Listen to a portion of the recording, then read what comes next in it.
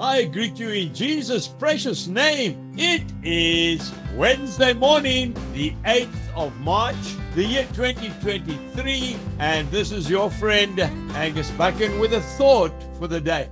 We start off in the first book of Corinthians, chapter 1, and I'm reading verse 18.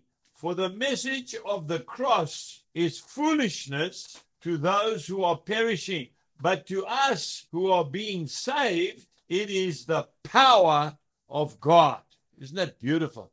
And then we go to the second book of Corinthians, chapter 2 and verse 15. For we are to God the fragrance of Christ among those who are being saved and among those who are perishing.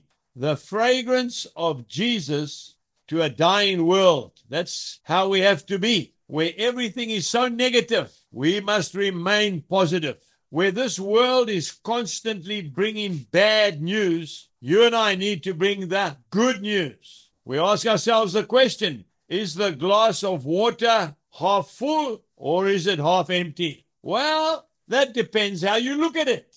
You know, like never before in our lives, you and I have the opportunity of being a sweet-smelling fragrance of our Lord Jesus Christ to a dying and hurting world.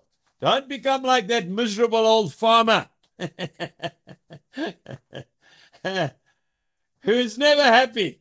When the sun comes up in the morning, he says, here comes the drought. And at midday, when the clouds rise up, he says, here comes the floods. He's never happy. He's never satisfied. The preacher Chuck Swindoll told a beautiful story, I'll never forget it, about a positive farmer and a negative farmer. This negative farmer, everything was wrong. So one day the positive farmer said, let's go fishing. So he took his neighbor and the two of them went and sat at the edge of a lake. And the positive farmer brought his dog with him. And as they were fishing, he said to his dog, off you go. And the dog ran across the top of the water. And the positive farmer said to the negative farmer, what do you think about that? And he looked at the dog and he said, what's wrong with your dog?